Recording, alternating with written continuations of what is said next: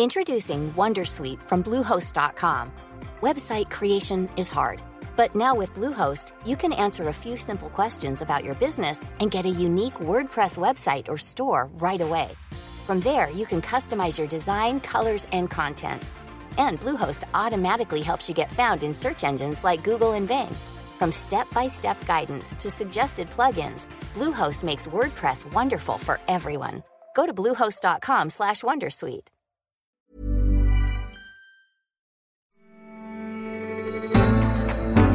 Hello and welcome to The Economist Asks. I'm Anne McElvoy. My guest today is Cass Sunstein.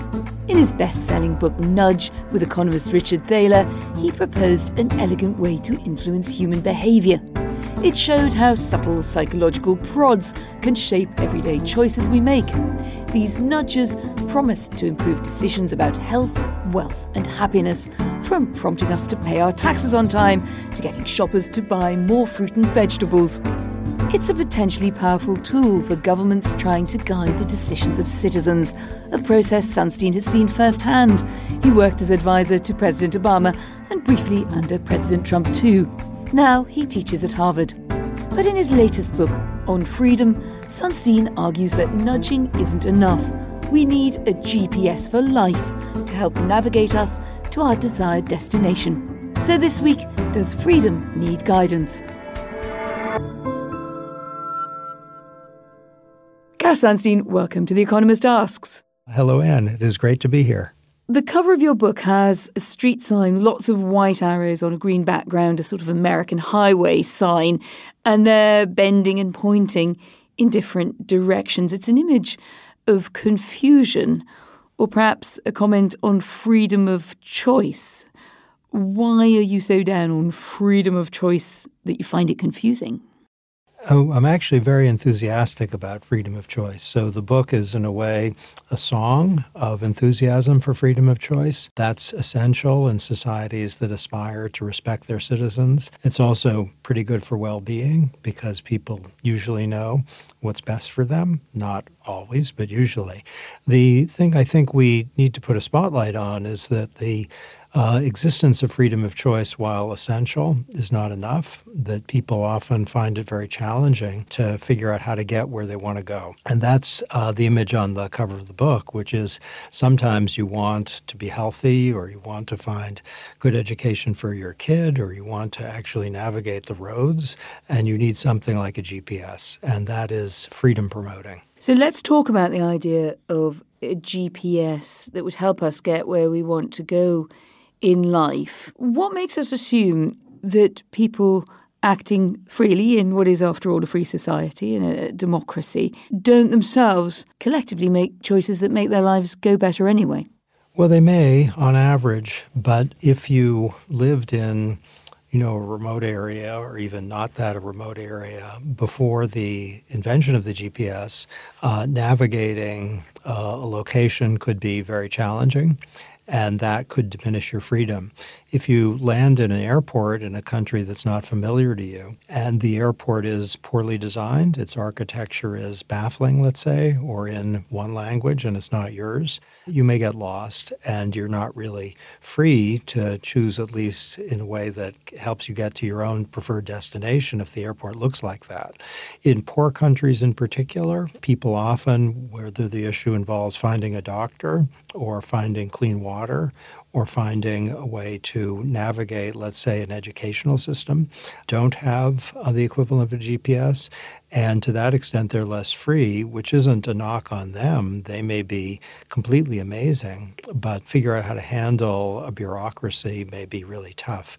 In the UK and in the United States, two countries which in many ways are doing extraordinarily well by global standards and by historical standards, many millions of citizens who make good choices much of the time, make less good choices some of the time, because the problem of navigating something is really hard. It may be a bureaucracy, it may be an employer, it might be a school system. And this is, again, not a knock on them. It's just an emphasis on the centrality of the problem of navigability to human life.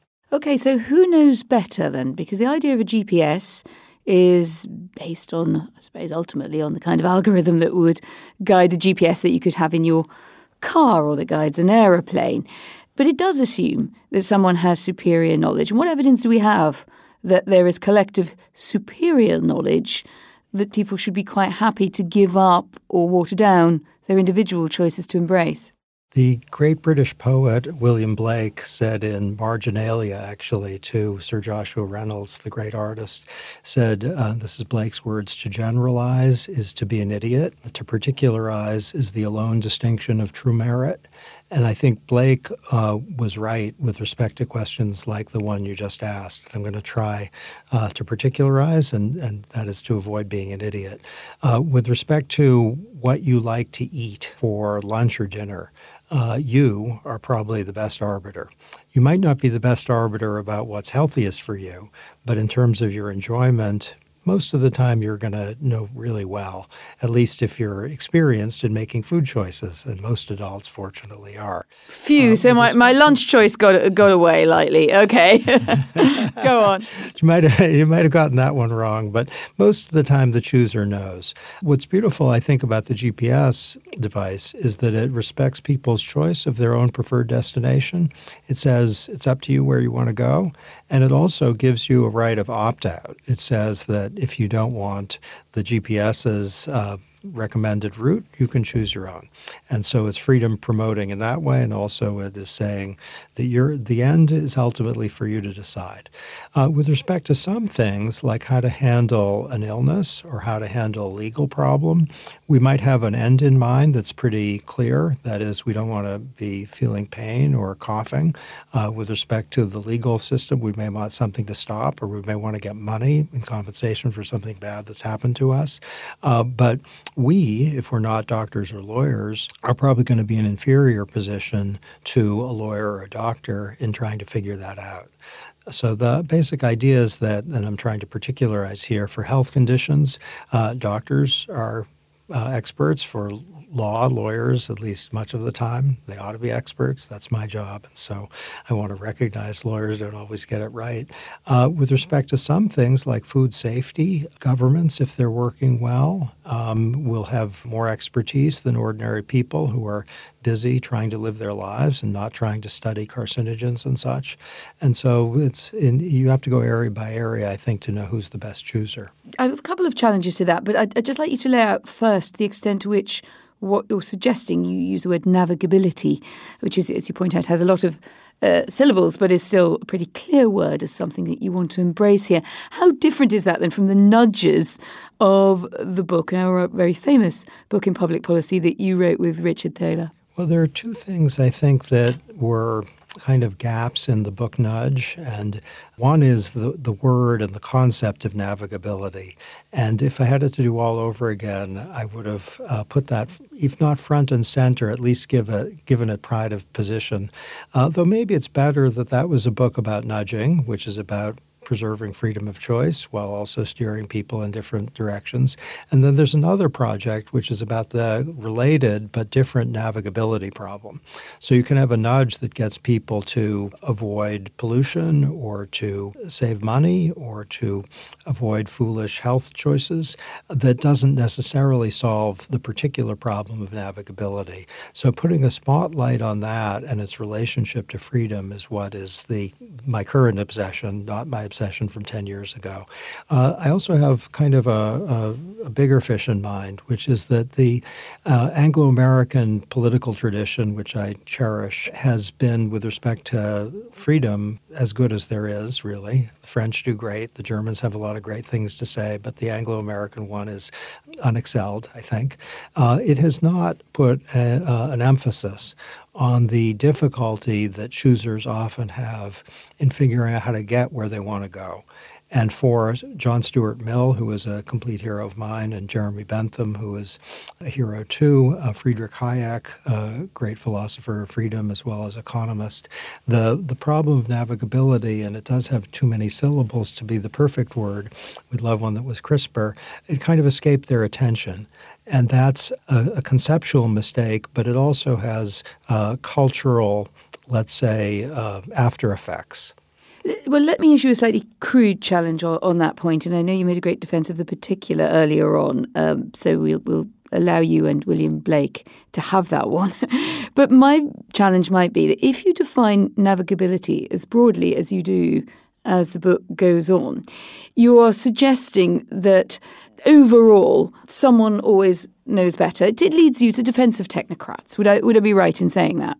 In some areas, with respect to, let's say, how to build a house, which you can see broadly as a navigability problem, most people don't know how to do that, and you want to get a contractor or a construction expert to help you. They are technocrats. With respect to how to get through your day, most of it is up to you and not a technocrat, because you know better what you want your day to include. So one area I might have a challenge for you would be, are we absolutely sure where this line runs? Of course, if you cite the need for me to have an expert in to build my house or do my root canal, I'm not going to argue too much with you. But if I have a position in which a lot of people in political elites say, take the example of Brexit in the UK at the moment, well, this should really all be left to the experts. The people got it wrong in their vote. And actually, these things are much better handled by politicians, technocrats, policy experts, trade experts. Those who voted might think, well, hang on, no, I should have a say about whether Britain is in the EU or not. It's at least contestable who gets the say on that sort of issue, surely. First, I think an American should be cautious about speaking to the situation, which is obviously very complicated. So I wouldn't want to say anything particular about a situation on which I have no expertise. So on the role of technocrats and the public in Brexit, probably the best way for an outsider to come to terms with that is to think, what is the proper relationship between technical expertise and democracy in a whole host of areas? And the answer is that ultimately in a democracy, it's up to we the people. You need institutions to be structured so that the people are adequately informed by those who know what they're talking about. Now we're talking in terms of the relationship between, let's say, popular control and technical expertise about a very challenging and extremely important question in democratic theory, whose relationship to the problem of navigability, as I'm understanding it, is approximately zero. All right, well, let's take an example closer to home then. Let's look at navigability in its broadest sense when it comes to the situation in the United States at the moment. So in some ways, you seem to be saying you still think American freedom and that great sense of freedom that has driven the United States from its origins is still important and intact. But is it changed by the presidency of Donald Trump? I don't think so. So there's an idea of freedom where the greatest exponent is British, not American, John Stuart Mill.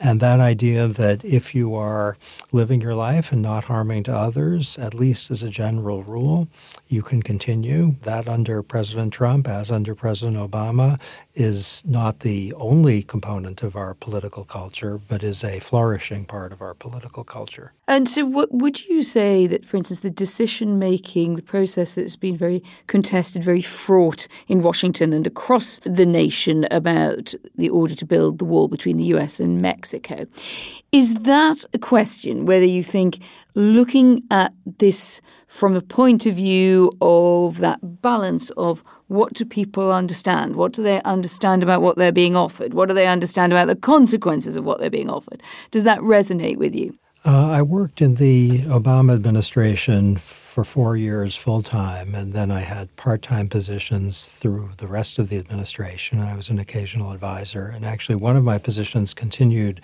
under the Trump administration, a less than full-time position with the Department of Defense. With respect to the wall, if I were in the White House now, I'd have many questions about it in terms of whether the benefits justify the costs.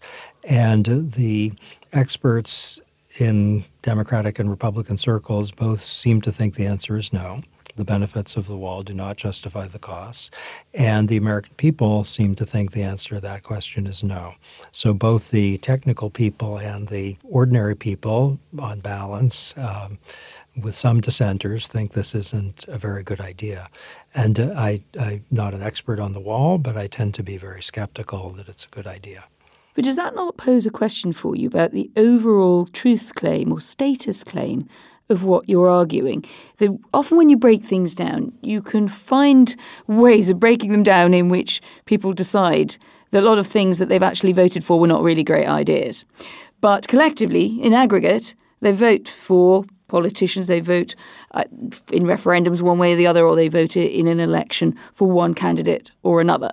And Donald Trump was the candidate they voted for, and we don't yet know that they've really overall resiled from that view. So they can find bits of choice to be wrong or questionable and still want to keep on going in a direction which you might be wanting to suggest that is flawed or isn't serving them well. What do we do with that?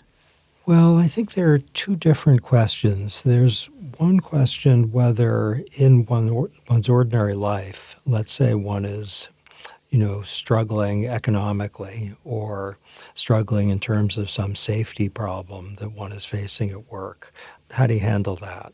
And the problem is that freedom of choice, while extremely important, might not be adequate if you don't have the tools to answer the question, what are you going to do? And that is something that I think all nations are facing as a problem. In the United States, over 30,000 people died in road accidents last year, and that number, 30,000, is completely unacceptable. In other countries that don't have numbers quite that vivid, you still have tragedy after tragedy after tragedy. Now, that's almost literally, maybe we don't even need the word almost, a navigability problem. And the question is, what are we going to do about it? So there's that. Then there's a question about democracy as a whole going in directions that some people consider to be troubling. And many Americans are not that excited about the direction the Trump administration is going in. His approval ratings aren't very high. And it's not the first time a president hasn't had high approval ratings. For some of President Trump's critics, he is in some ways uniquely concerning, some people believe. Fortunately, democratic processes have the equivalent of a GPS device there, which is you can have an election and get rid of the person. And that's coming up pretty soon. Fortunately, you get rid of the person, no problem, as Stalin said in a slightly more dangerous context. Do you believe that the GPS resets simply after Trump, fortunately, as you use the word? Or do you believe the GPS has been altered fundamentally by his time in office? Well, I worked, as I noted, under President Obama, and I think it's gracious for people who worked for President Obama to be respectful of the successor, especially publicly, and to be cautious about saying, our guy was good and the new guy's terrible. I do think that just my own perspective is that in areas I know best, which is government regulation, that was my role in the Obama administration, that the Trump administration has done some significant damage, especially in the area of climate change. But this is fixable. We've lost some time, but these are things that can be caught up on. And I'm hopeful that that will happen. How would we know if the kind of navigability idea had gone so far that our end destinations were being determined perhaps too much for us? I mean, what would for you be a reality check on your own conviction? If you had a GPS device that when you said you want to go to London, it set you toward Oxford, you would know that there was a big problem. I think my GPS has done that on occasion, but anyway. Mine too. There's a friend of mine who... It's a flawed metaphor in some ways, no? No, completely. I had a GPS device which kept sending me to one particular friend whom I quite liked, but I didn't like him that much. And every time I'd try to go somewhere, they said, go see him. So If it's the case that a healthcare system is leading you to expensive and unhelpful treatments, or that is leading you to treatments that overdiagnose problems or end up getting you sicker, then we have a reality check. So we have to keep testing whether the functional equivalent of the GPS device in life is working. If we have a job training program that is expensive and not training anybody, then we need to get another job training program, or maybe stop having any job training program if we can't find one that works. If for food safety, a program is making sure that people stay away from things that are healthy and is leading them to things that make them sick, you get the examples. So when I worked in the government, we instituted a program called retrospective review, by which whether it was a freedom-preserving intervention like a warning or a freedom-eliminating provision like a prohibition, we would reevaluate periodically whether the thing was working. And that's a way of checking whether in navigability cases, which a warning would be designed to be part of, whether the warning is actually helping anybody or it's warning people against the right things. Assuming you think that the state can mark its own homework to that extent, huh? Well, we know from data that if the government is checking itself, that it can do a lot of good. In the UK, there's a behavioral insights team that has done massive good in multiple domains. And one reason is that it's reality checking itself, and it's kind of showing its proof. And the showing means that if other people think it's wrong, they can see what's been done and correct the claim. Last thought, as we look the race to 2020, we're seeing a very different American politics of the kind that you left when you were associated with the Obama White House. We're also seeing a kind of resurgence of socialism, a resurgence of the left in America, but perhaps on different terms to the past. Are there any threats or worries for you about freedom and the way that it is handled there that you think is a challenge to the centre? It's not clear the centre is the right place to be, even though it has a kind of pleasingly, what is it? And a nice anodyne sort of feeling to it, yes. Yeah. So you wouldn't want to be on the centre, I don't think, with respect to civil rights in 1952. You'd want to be on the left. With respect to feminism, by my lights in 1975, you want to be on the left. With respect to the communist threat in, let's say, 1970, you want to be on the right. So in some cases, the center is missing something important. I am concerned in the United States that our left is expressive in some cases rather than focused on the human consequences. So sometimes some of our people on the left, and I'd say Senator Sanders is the defining example, it's more like he's showing a degree of moral outrage, which is in many cases justified, but moral outrage can lead you in destructive directions that are destructive, let's say, to the prospects of poor people. If you make a minimum wage that's kind of very, very high, then you're going to freeze out young people and poor people from the market. Now, you can probably make the minimum wage pretty high without having that adverse effects, but you always have to have your eye on the ball, what kind of unintended bad consequence are you creating. And I think that our expressive left, let's call it, is potentially destructive to many of its own goals. Professor Sunstein, thank you very much for joining us. Thank you. Really enjoyed it. Great to talk to you. Would you like a GPS to guide you through your life? And where might it take you? Write to us, radio@economist.com, or you can tweet us at Economist Radio. And please do take a moment to rate us on Apple Podcasts. And The Economist each week does provide a pretty good guide along the way. Subscribe at economist.com/radio offer. I'm Anne McElvoy, and in London, this is The Economist.